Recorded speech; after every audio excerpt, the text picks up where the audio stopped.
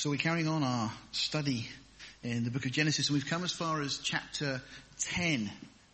This is one of those chapters in the Bible that critics love to have a go at.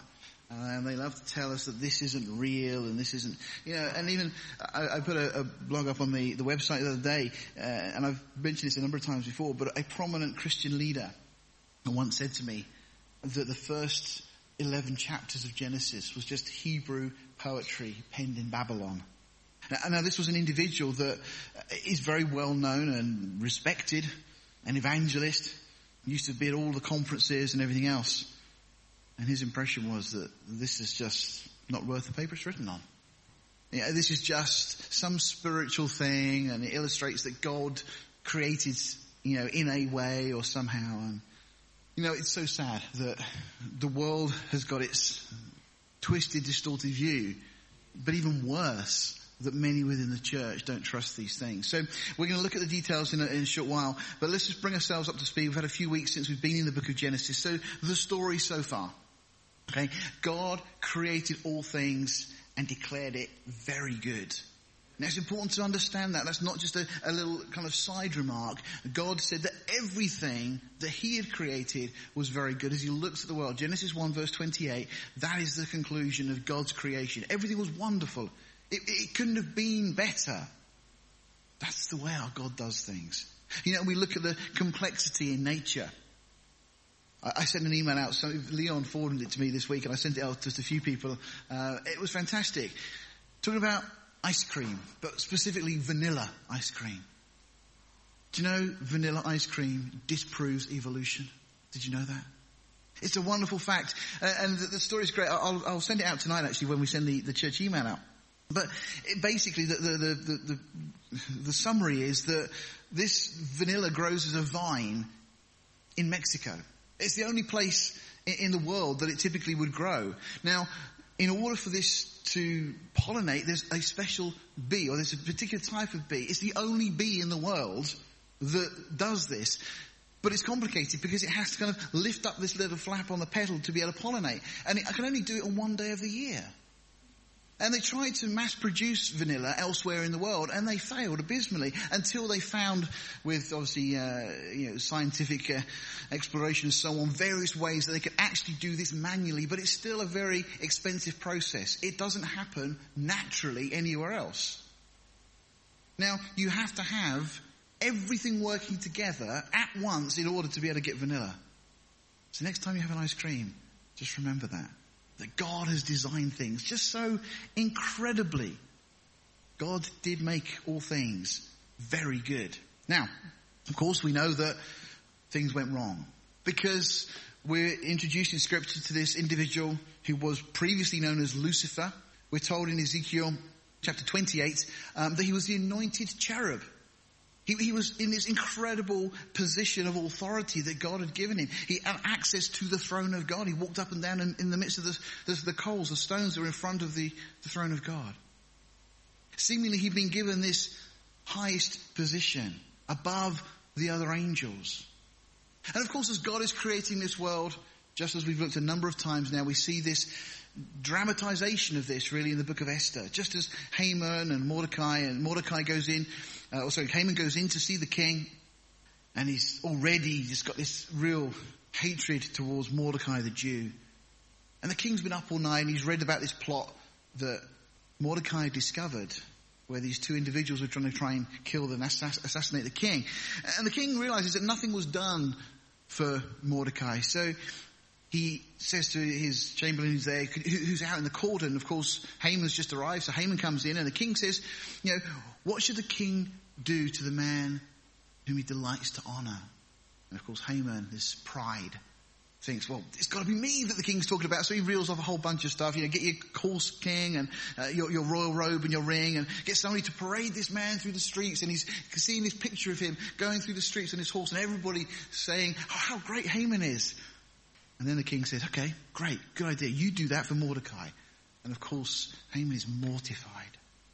But that's exactly what happens back in the Garden of Eden. That Satan's looking on at this world that God has made really good, thinking, to whom is God going to give this if it's not me? I'm the anointed cherub. And we know this because we're told, Paul tells Timothy that Satan's sin was pride. And Isaiah 14 tells us that Satan had said in his heart that he wanted to be like God. You see, no angel was made like God, only mankind. Adam was made like God in the image and likeness of God, and Satan craved that position. And so, of course, Satan then deceives man. And as a result of this, wants to destroy him.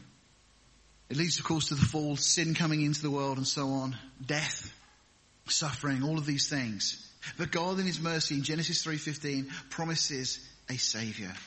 The seed of the woman, the one who is to come. A kinsman of Adam, somebody who is related to Adam, who legally is entitled to claim back that which Adam lost. And again, the book of Ruth is a wonderful dramatization of this whole idea of somebody losing their inheritance and then being able to claim it back. A kinsman, a member of the family, claiming back that which had been lost. Well, as a result of this, Satan then launches a full-scale attack against the seed. But the problem is he doesn't know who the seed is going to be. We just know it's going to be the seed of the woman. But who? Well, of course, the first thought is it's going to be Abel. And so Satan, working behind the scenes, working in Cain's heart.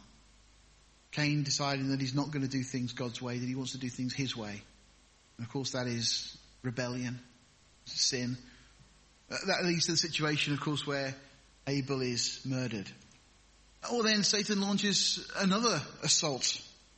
This intrusion into the human race that we looked at and studied back in Genesis chapter 6.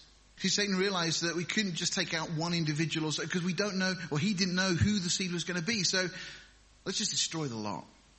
So we have this horrible situation with these angelic beings and the women of the earth, and the offspring thereof become the giants and so on that we read of in so much of history and folklore and legend. But it had a real beginning. And so it's on the back of that we find that God sends a flood. You know, a lot of the world get very confused as to why a God of love would send a flood to wipe out the whole world. When you realize the problem that existed, it was an act of mercy and grace that God sent that flood to preserve mankind. You see, we're told that only Noah was perfect in his generations. Doesn't mean he was perfect or without sin. Noah was genetically pure, uncorrupted. And so God engineers and arranges for Noah and his sons to build this ark, a way of escape. And of course, even in that, we see these pictures and these types that Christ is the ark. There's only one door into the ark. And we, of course, have this one way to God through Jesus. And so on. Well, that then leads to this period of time after the flood. And again, Genesis 6 warns us that those angelic beings would do the same thing after the flood. The same things happened before the flood and the same afterwards. So Satan launches a more subtle threefold stratagem now. Again, remember his intent is to stop the seed of the woman coming.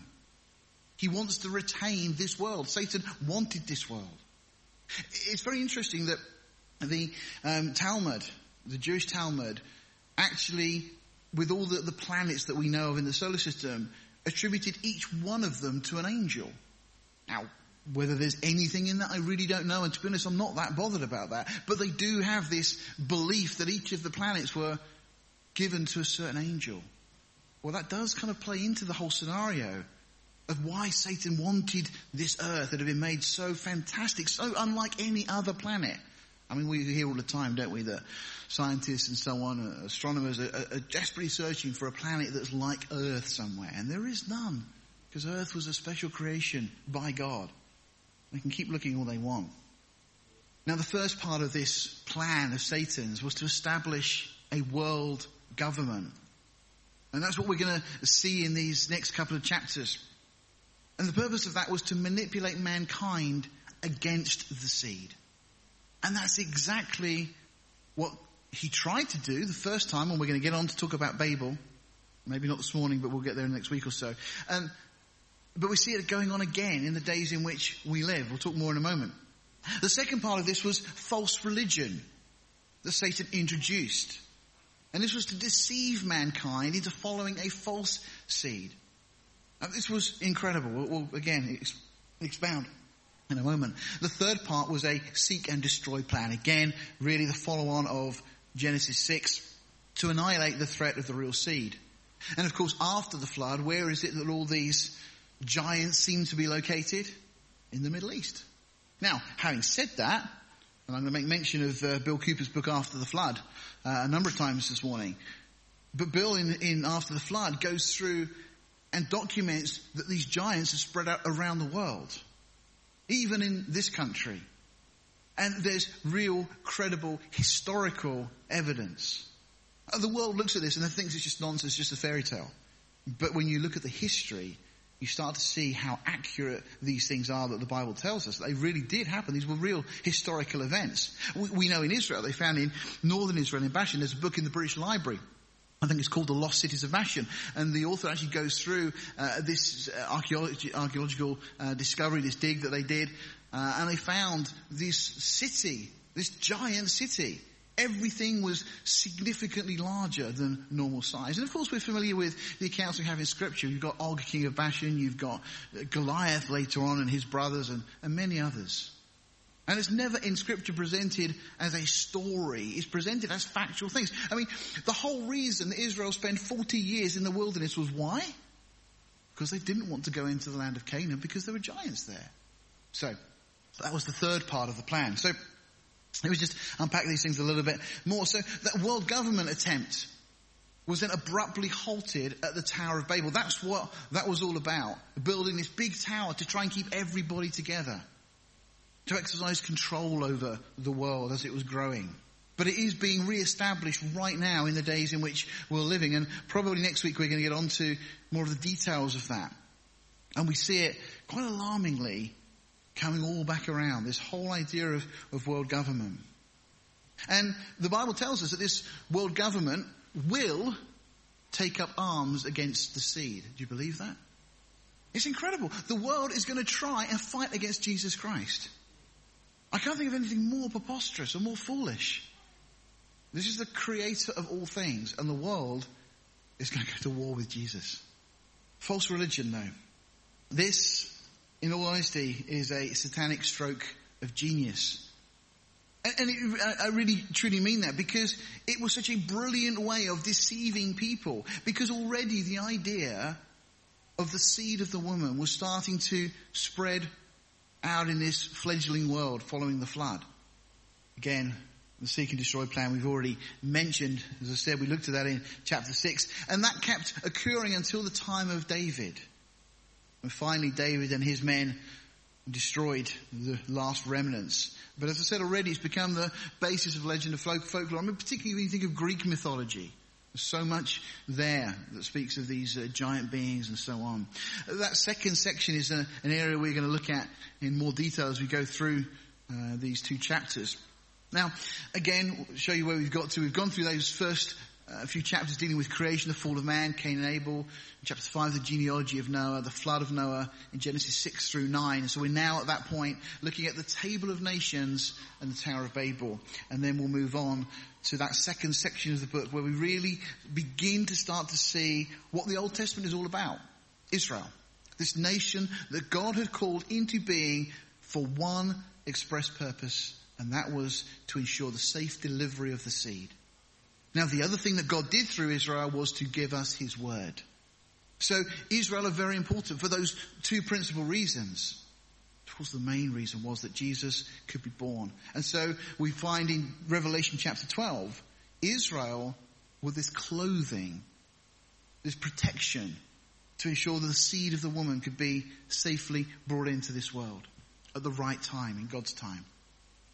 So the rest of the book deals with that. Now we find that after the flood, they travel from the east, and we're going to see that in chapter 11, that reference, and they come to this area, the plain of Shinar, the area of Babel, or it's Iraq today, not far from Baghdad, and we'll look at lots of details as we go over these things over the coming weeks. But let's jump into chapter 10. Now to start with, before we actually look at the text, I want to just read you something from After the Flood by Bill Cooper. This is such a great book. I mean, Bill wrote this some years ago. If you've not got a copy, I'd really encourage you to get a copy. It says on the front here, the early post-flood history of Europe traced back to Noah. At the back of the book, Bill's got a chart, a genealogy that traces the kings and queens of this country back to Noah. There is a chart, the same thing, apparently up in Lambeth Palace in London. I'm not sure why they don't look at it and believe it, but you may see on the back wall this morning, we've got another post that we put up there that actually goes from Noah all the way down to Jesus. Again, just looking at one of these particular lines, the line of Shem, that comes down from Noah's sons all the way from Adam down through to Noah to Shem and then down through to Jesus. And you see the incredible detail that is recorded in Scripture. But let me just read you this quote from Bill Cooper. He says this: "It's commonly thought in this present age that nothing is worthy of our belief unless first it can be scientifically demonstrated and observed to be true. It was assumed without further inquiry that nothing, in especially the earlier portions of the biblical record, could be demonstrated to be true and factual. This applied particularly to the book of Genesis. In other words, we were solemnly assured in the light of modern wisdom that historically speaking, the book of Genesis was simply not worth the paper it was written on. On the one hand, I had the Bible itself, claiming to be the very word of God. And on the other, I was presented with numerous commentaries that spoke with one voice in telling me that the Bible was nothing of the kind. It was merely a hodgepodge collection of Middle Eastern myths and fables that sought to explain the world in primitive terms. Now, it simply was not possible for both these claims to be valid. Only one of them could be right. So it was that then I decided to select a certain portion of Genesis and submit it to a test which, if applied to any ordinary historical document, will be considered a test of the most unreasonable severity. And I would continue that test until either the book of Genesis revealed itself to be a false account, or it would be shown to be utterly reliable in its historical statements.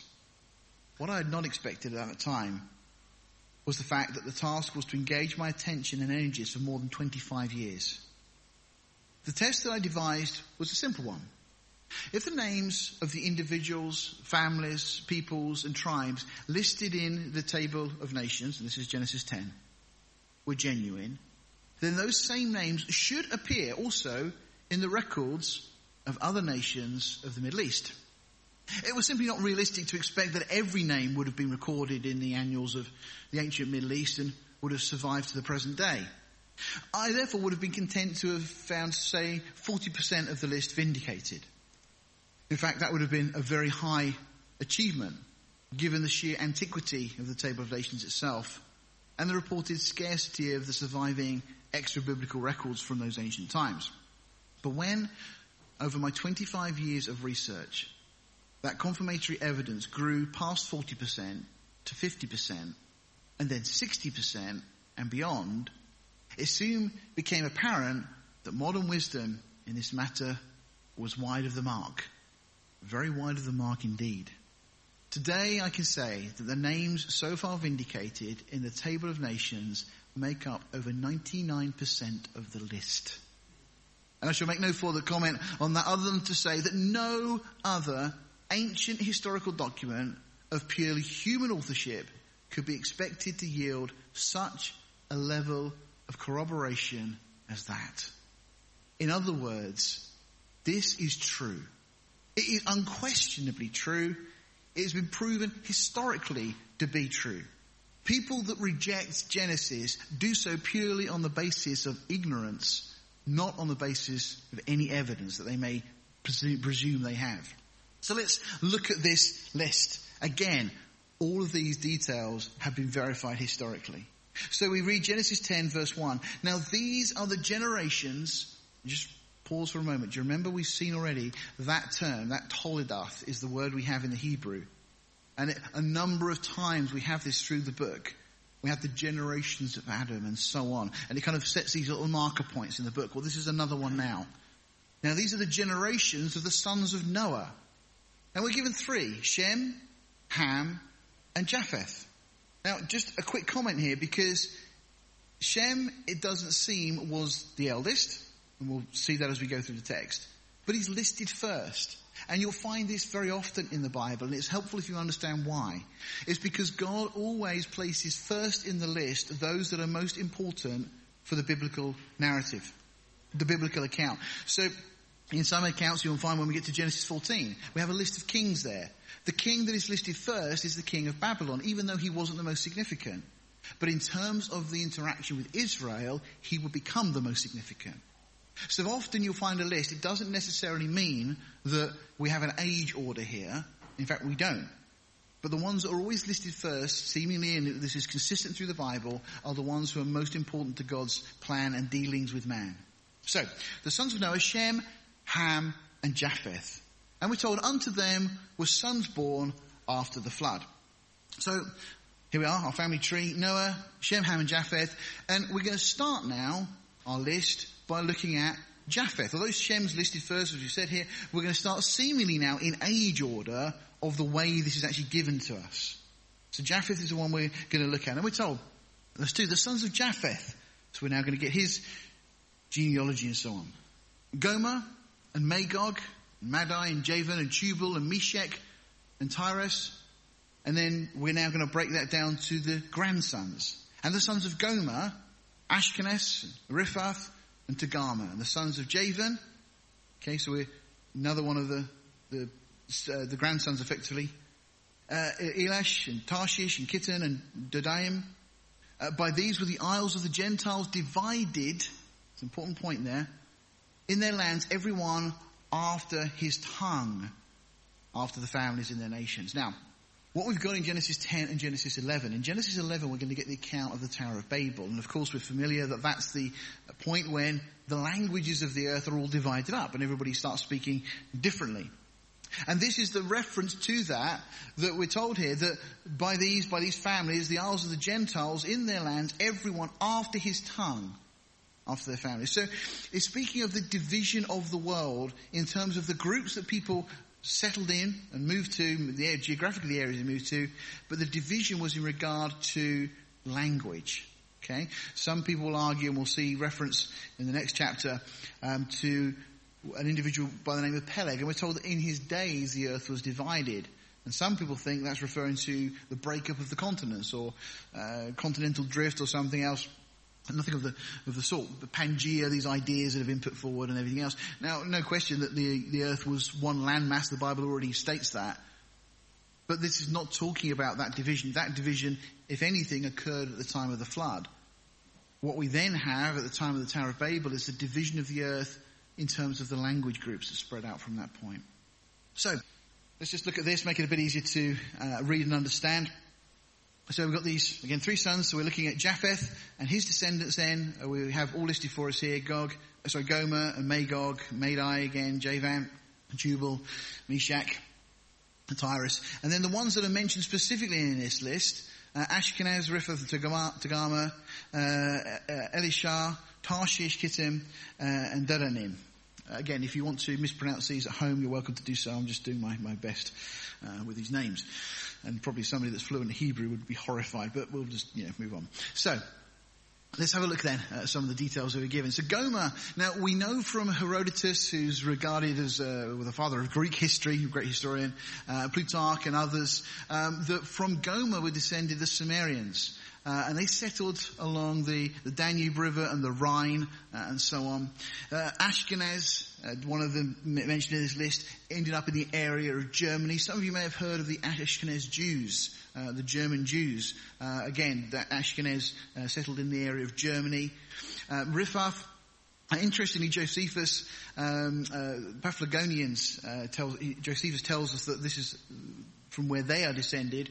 Europe also comes from this group. The actual name Europe, from one of the languages, it comes derived from Riphath. Togarmah, the Armenians, Turkey, Turkestan, and so on. And then you've got Magog also mentioned. Now, the descendants of Magog would be what we would refer to historically as the Scythians. Now, sometimes these things get a little bit complicated because we deal with names that we're not familiar with. But the reason for that is that over the ages, over the centuries, we've changed the names of places. There used to be a place called Byzantium. We changed the name to Constantinople, and then it got changed to Istanbul. The prophet Isaiah spoke of the Babylonian Empire before it had risen. I mean, Isaiah is somewhere around 700 BC, and he's prophesying about Babylon, but incredibly even speaks further into the future about the Persian Empire, which was the empire that then followed on after Babylon. Now, how would Isaiah speak of Persia when it doesn't yet exist in that sense? Well, he used the ancient name. He refers to it as Elam. You see, these are the names as they were originally. What's happened over the ages is that we've changed the names of some of these things. But there are plenty of historical records to show us where these groups came from. And again, you've got lists here of individuals. Hesiod, a Greek didactic poet about the 8th century. Herodotus, again, I just mentioned. And we know that the Scythians were the forebears of the Russians. They have some very interesting military tactics that Russia as a nation have also picked up and used, been catalogued through history. It's very interesting the way that these people groups have infiltrated and that their particular characteristics have carried on. Okay, we then have Madai, the the forebear of the Medes, or the Kurds as we know them. Tubal, again we're talking about the area of Turkey. And also Meshach, again, the area round about Turkey. And those names, again, it's very interesting to give us a good understanding of Ezekiel 38, we'll mention that in just a moment. Javan, the area of Iona and Greece. And then finally, here we have Tyrus. These various groups are settled around the Aegean Sea and various parts of Italy and so on. Now, just one interesting comment here, because it is kind of partially relevant to us. In this list is mentioned one of the descendants of Javan coming down from the line of Japheth is Tarshish. Okay, now this is again one of the sons. So this is a great grandson of Noah himself. This individual is interesting because it seems quite probable that Tarshish ended up settling in the British Isles. And this country was previously known as Tarshish. Now you remember Tarshish is the place that Jonah tries to flee to. He was trying to flee as far away as he possibly could. We know that various historical records that there was trading between this country and other places in the world way back to 400, 500, 600 BC and even further than that. And we've got other accounts. We know that Solomon used to send ships to Tarshish and it used to take about 3.5 years for a round trip. Tarshish was, we know biblically and other places, was a source of tin. Well, this country we know, Cornwall particularly, was a great source of tin. And there's many other little links we have and historical suggestions. So it's not proven, we can't make doctrine of it, but it does seem quite probable that Tarshish was the British Isles, or the Tarshish came and settled here and so for his descendants, and this is why this country seemingly historically was known as Tarshish for a while. So we look at the spread of Japheth from that plain in Babylon, where they were settled to start with, and he's spread out, covering what is now effectively Europe and Russia, and the southern slopes of Russia and so on, all the way through really to the area of China, and again even to this country. Now, as I said earlier, we've got these names that we find particularly in Ezekiel 38, Gomer and Magog and Meshach and so on. Again, because we know where these individuals went, when we have this reference in Ezekiel 38 to these individuals, we have a really good understanding of which groups of people are going to be involved in this battle that the Bible speaks about that is yet to come. So the Bible doesn't talk about Turkey or Germany or Russia because those names didn't yet exist. But the names that did exist when Ezekiel was making these records are the names that are given to us. And so we have a good understanding of the groups of people that will be involved. And seemingly what we're going to see in the days to come is a Russian-led Islamic invasion of Israel. That seems to be from the text what we have. Of course, the Bible makes it very clear that Israel will be victorious. And the result of that battle will be that many will come to the Lord. And that's one of the reasons why I believe that will occur before the rapture, which means that could occur at any time now. I guess what we need to see for that to happen is real issues in the Middle East where Muslim countries are all in turmoil, are all involved, and, Russia getting involved as well. I mean, does that sound like anything we see today? Kind of does, doesn't it? And why is it that Israel will be caught up in this? Well, as you can see, they're right in the sandwich, right in the middle of all of this. And of course, they are hated by many nations in the world. They don't even exist on any Muslim or Arab maps. Okay, just as an aside there, let's move on. Let's look at the next group down. So we're going to talk about Ham and his descendants. So we pick up in verse 6. And the sons of Ham were given Cush, Mizraim, Phut, and Canaan. And the sons of Cush, Seba, Havilah, Savatha, Ramah, and Sabteka. And the sons of Ramah, Sheba, and Dedan. Again, we know historically where these individuals were. We'll talk about that in just a moment. And Mizraim begat Ludim, Anamim, and Lehabim, and Naphubim, and Pathrusim, and Kalushim, out of whom came Philistim. Now, that's just an interesting aside. We're talking here, this is the area that we'll see in a moment. They settled very much in kind of North Africa, a lot of these individuals. Philistim came out of the area of Egypt. They moved later to Cyprus, and from Cyprus they did a little hop across the water into the land that we then later know as Canaan. And it's from Philistim that we get the Philistines, who of course become Israel's enemies. Now, it means that the Philistines weren't the indigenous people of that land. They just moved there. They started taking over some of the area. But what is interesting is that later, when we get to Jesus' time and then we move on to the Romans, about 132 AD, Emperor Hadrian and so on, renamed the land Palestina. It's the Latin of Philistim. Because it was the name of Israel's enemies. And so incensed was he with Israel that they passed this decree that any Jew found in Jerusalem would be executed and so on. They forced Israel out of the land. Lots of history in all of this. But the result was that the land got named Palestine after Israel's enemies. But there was no indigenous Palestinian people as such. The reference, if any, was to the Philistines.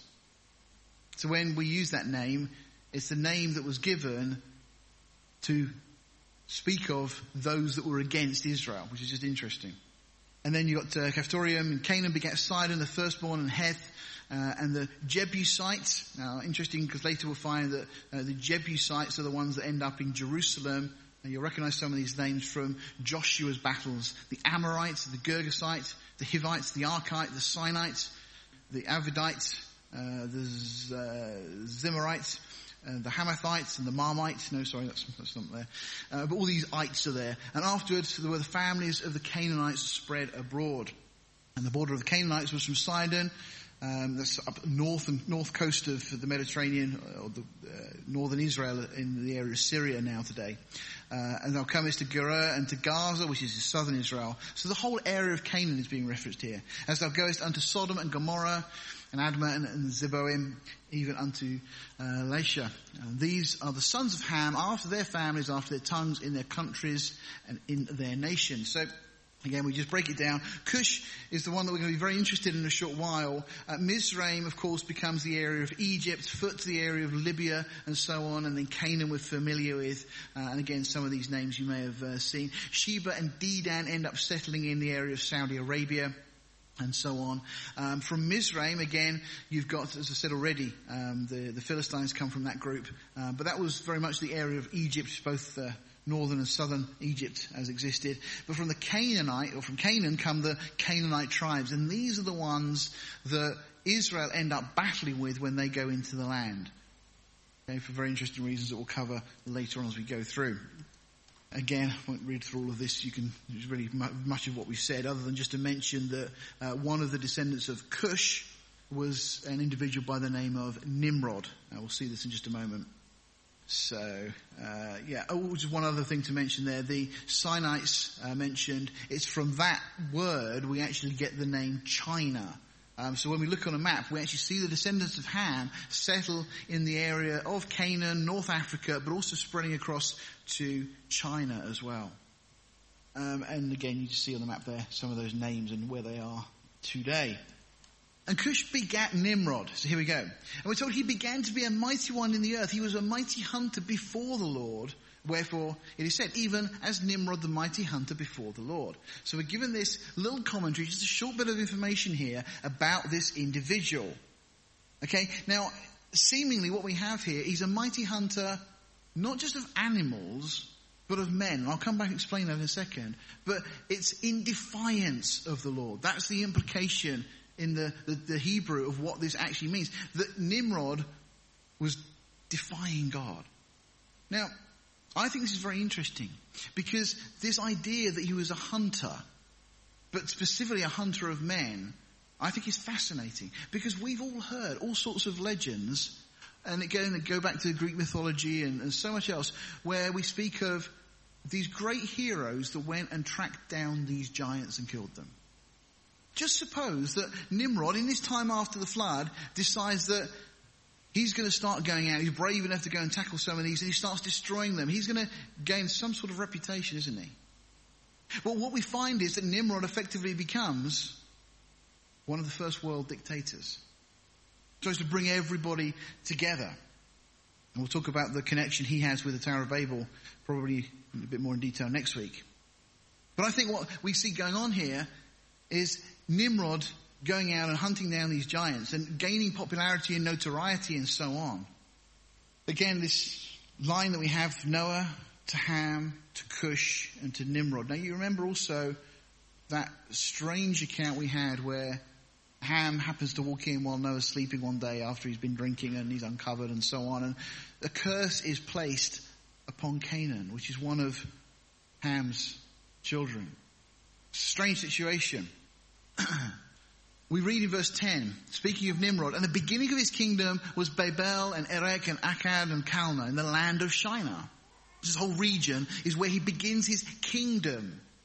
And this is the first reference we have to that which he was trying to do, to establish a throne effectively, to become a world leader. And in many ways, Nimrod becomes very much a type of Antichrist, trying to pull the world together. His name actually means to rebel. We'll see that in just a moment. Now, again, kingdom, we told you, Babel is where it kind of started off. Now, one suggestion, and this is by Alexander Hislop in his wonderful book, The Two Babylons. He suggests that the text we should understand is this: out of that land he, speaking of Nimrod, went forth into Assyria. The way it reads, certainly in the King James, is that out of that land went forth Asher, and it looks like the name Asher is actually a name rather than a place. But Alexander Hislop suggests that the way we should understand it is this, and I'll read his comment in a moment. Out of that land he, speaking of Nimrod, who is the subject of the text, went forth into Assyria and builded Nineveh. Now this makes sense because we know he built Babel, and then he went on to build Nineveh and the city of Rehoboth and Calneh and Rezin between Nineveh and Calneh. The same is a great city. Now, again, Asher, we do know, was a son of Shem, who did set up camp in Assyria. But Asher means to be made strong. So the name Asher is there, but the meaning of the name is probably the more important part of this. So, again, the possible understanding of this is out of that land he, Nimrod, went forth when he had been made strong and builded Nineveh and the city Rehoboth and Calneh. Let me just read you the quote from Alexander Hislop. He says, I am persuaded that the whole perplexity that commentators have hitherto felt in considering this passage has arisen from that there is a proper name in the passage, where in reality no proper name exists. Asher is the passive participle of a verb, which in its Chaldee sense signifies being strengthened or made strong, and consequently signifies being strengthened or made strong. Read thus, the whole passage is natural and easy. And the beginning of Nimrod's kingdom was Babel and Erech and Akkad and Calneh. And he says, a beginning naturally implies something to succeed. And here we find it in verse 11. Out of that land he went forth being made strong, or when he had been made strong, Asher, that's the word, and builded Nineveh. And now this exactly agrees with the statement in the ancient history of Justin, and he quotes those things. So I think we've still got a copy of Alexander Hislop's book at the back there, but it really is a fascinating book, and he digs into so much incredible level of research that he's done. So just an interesting aside, it's not a major thing, I'm not making a big doctrinal thing of this, but it seems to suggest that Nimrod not only was involved in the situation at Babylon, but from there spread out and started building these other cities as well. And certainly historically there's a good support for that position. So there you go. Right. Nimrod himself then, the name actually means rebel. And as we've already said, it seems to be the first world dictator, the founder of Babylon, Nineveh, and so on, and continued in his father's, that's Cush, footsteps by trying to unite the world under his control. Now, just jumping the gun a little, we're going to see that the Tower of Babel was Cush's brainchild, if you like. It was his idea to unite the world together. Nimrod, his son, now carries on in the same vein. And in that sense becomes this model of Antichrist. Now, what we're told is that he died or probably was killed whilst out hunting. That left an awkward situation because his wife, a lady by the name of Semiramis, was pregnant at the time. And this is incredible because this is then the root from here of pretty much all false religions that are spread out around the world. Remember we said earlier that one of those arms of our threefold stratagem was false religion. Established at Babylon as we come to know it. Cush, grandson of Noah, ends up building the Tower of Babel. Nimrod, his son, becomes the first world dictator. And then seemingly, and again, Alexander Hislop has some really compelling information on this, suggests that he was killed by Shem. Because Shem was so incensed with his rebellion against God. Very, very interesting. So much more that we could talk about surrounding this. But that left, as I said, the situation that Nimrod's wife then was in this kind of power vacuum situation. If Nimrod's now dead, who is going to carry on running and governing things? So seemingly what we have is that Semiramis then concocts this plan. I'm going to read to you from Alexander Hislop's The Two Babylons. He says this: if there was one who was more deeply concerned in the tragic death of Nimrod than another, it was his wife Semiramis, who from an originally humble position had been raised to share with him the throne of Babylon. What in this emergency shall she do? Shall she quietly forego the pomp and pride to which she had been raised? No. Though the death of her husband had given a rude shock to her power, yet her resolution and unbounded ambition were in flight. In life, her husband had been honoured as a hero. In death, she will have him worshipped as a god. Yea, the woman's promised seed, Zoroaster. Now this is really fascinating because we see here Satan manipulating the circumstance to set up this worship of mother and child. Let me read on. So rather than give up her throne, Semiramis told the story that her husband Nimrod, though dead, had been brought back to life as her baby son. And so begins, as I said, the worship of mother and child. There was already the knowledge spreading out around the world that the seed of the woman was going to come and be the Messiah, the Saviour. The one to solve this predicament that man had found himself in. So Satan, as always with counterfeits, doesn't come up with a radically new plan. He uses what is already understood, but just kind of changes the characters. So both Nimrod, now supposedly reincarnated as his own son, and Semiramis become worshipped as gods. She becomes known, and again, Hislop gives so many historical references to this, as the Queen of Heaven, and her son, who she names Tammuz, was hailed as the promised seed. And again, as I said, almost all false religion comes from this. People will talk about Zoroaster and they'll say, oh, that predates Christianity. No. It was a corruption of Christianity. Because Christianity, although we tend to think of it beginning really with the book of Acts and so on, and in that sense it does, but really what we believe goes right back to the creation of the world. But this was then a perversion of the gospel. So thousands of years before the birth of the real seed, Jesus Christ, false religions worshipping the mother and child was spreading out all around the world. In Egypt, you may have heard of these gods and goddesses and so on. We have the worship of mother and child. Again, just let me stop here, because when you start to look at the details, you've just got to join the dots and you see how logical this is and why it happened. Every culture, they had the worship of mother and child. Where did that idea come from? It comes from Genesis 3:15. Again, in Egypt, mother and child worshipped as Isis and Osiris. In India, even to this day, you've got Isi and Iswara. In Asia, Cybele and Dionysus. In pagan Rome, there's Fortuna and Jupiter. In Greece, Irene and Plutus. Again, let me just quote from Hislop, he says this: even in Tibet, in China and Japan, the Jesuit missionaries were astonished to find the counterpart of the Roman Catholic Madonna and her child as devoutly worshipped as in papal Rome itself.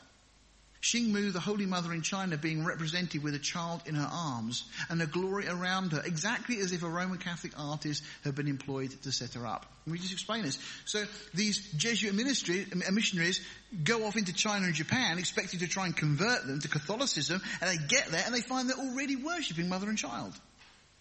Now, at the same time as all of this is going on, we find that the Hebrew Mazzaroth, which told God's plan of redemption in the stars, and that's another wonderfully fascinating study, had become corrupted into the zodiac. We don't need the stars anymore. We've got the gospel. We have the written account with the written word of God.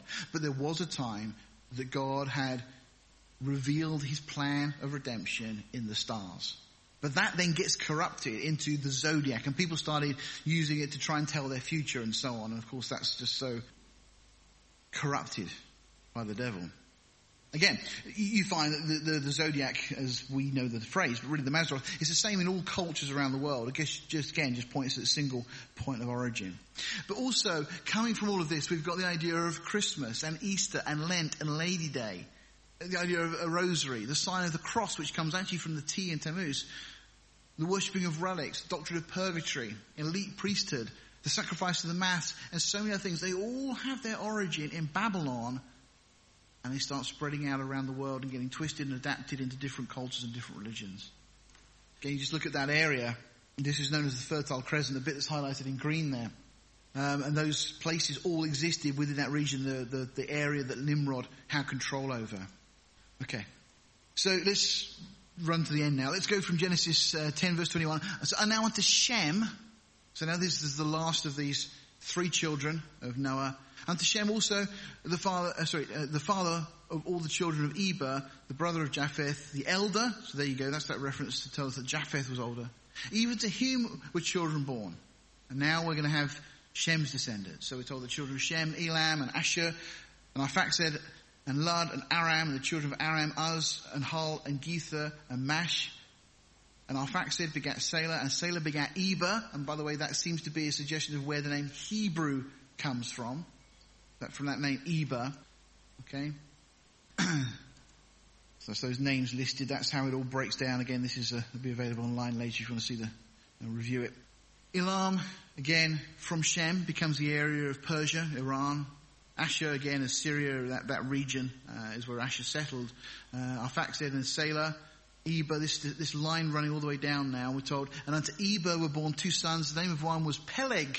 Now, this is what I mentioned earlier. For in his days was the earth divided. It's this time historically that the Tower of Babel actually occurs, and that division takes place in the days of Peleg. And his brother's name was Joktan, and Joktan begat Almadad and Shelpha and Hazar and Maveth and Jerah and Hadaram and Uzel and Dikla and Obal and Abimiel and Sheba and Ophir and Hevaliah and Jobab. All these were the sons of Joktan. And their dwelling was from Mesha as thou goest unto Siphar, a mount of the east. Okay, so this line now comes down all the way down through these individuals that we've just seen. Okay, so children of Shem. And the sons of Shem, after their families, after their tongues, in their lands, after their nations. These are the families of the sons of Noah, after their generations, in their nations. And by these were the nations divided in the earth after the flood. So we're told very clearly this is the division of everybody following the flood and how they went out around the world. Now, of course, we're going to be interested in this group because that line is going to carry on down from Peleg through Ru, Serug, Nahor, Terah, and then ultimately we're going to get to Abraham. So this is why that line to us is very interesting. Now, again, this family, Shem's descendants, really don't spread out very far at all. They stay in this region. Of course, Israel descended from them. The whole idea of Shem, Semitic, that's where that idea comes from. That's where that word comes from. Now, just a really interesting thing just to mention in closing is that when we look at these individuals, if we add up the names that we've just gone through in that list, in fact, I should ask you, if you were paying attention, who was counting? Anybody? That's not fair, is it? If we add them all up, we actually find There's 26 that I mentioned for Shem. There's 30 for Ham and 14 that I mentioned under Japheth. You add it all up, there's 70. Now, why is that interesting? Well, why it's interesting is because of what we're told in Deuteronomy 32. We read this in verse 8. When the Most High divided to the nations their inheritance, when he separated the sons of Adam, he set the bounds of the people according to the number of the children of Israel. Okay? So we're told that in Deuteronomy 10:22, the number of the children of Israel that went down into Egypt was 70. And here we're told that there were 70 nations that comprised effectively all the families of the world. Just as this verse says, that God divided to the nations their inheritance. And by the way, that's interesting, isn't it? Because we're told that God has divided the inheritance of the nations. It's not the United Nations that get to make this choice. It's not any other political group or power that can separate land up and say, you have that, but you have that. But God has already done that. And again, he set the bounds of the people according to the number of the children of Israel. Again, at the point we're looking at, Israel hasn't even yet been born in that sense. Abraham wasn't yet born. But as God was dividing up the nations, he divided up into 70 specific, identifiable individuals and groups that came from those. Just as there were 70 of the family of Jacob that went down into Egypt. You see, again, God's control. Okay, we'll leave it there because we're at the end of the chapter. Next week we'll look at the Tower of Babel, and again, hopefully, I hope you find it exciting, as we start to draw a lot of history together. You see, what this does and what this should do, and hopefully what I've been able to communicate, is that all of history can be explained so clearly when you start to use the Bible as your foundation. You start to see the spread of the nations around the world. And you start to see the spread of false religion around the world.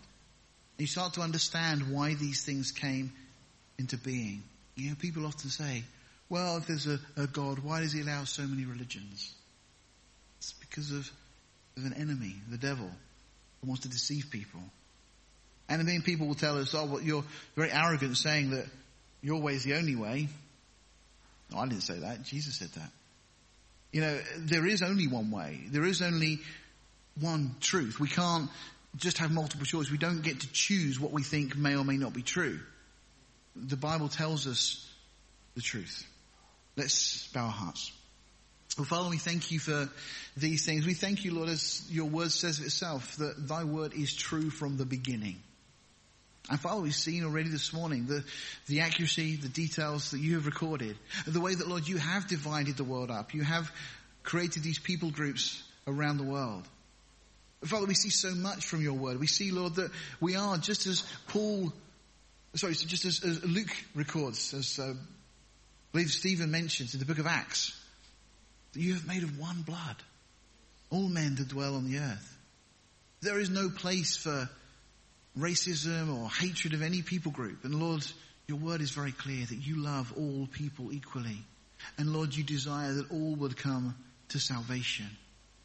And Lord, you went to extraordinary lengths to ensure that the seed of the woman, our Savior, Jesus Christ, could be born. So that he could live that life of obedience and then die on that cross for our salvation.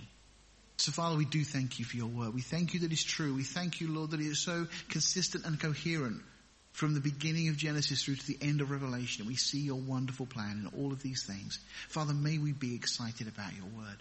And Lord, knowing that it's true, may it change the way we think and the way we live our lives, that we would walk in obedience with you by faith. We ask in Jesus' name. Amen.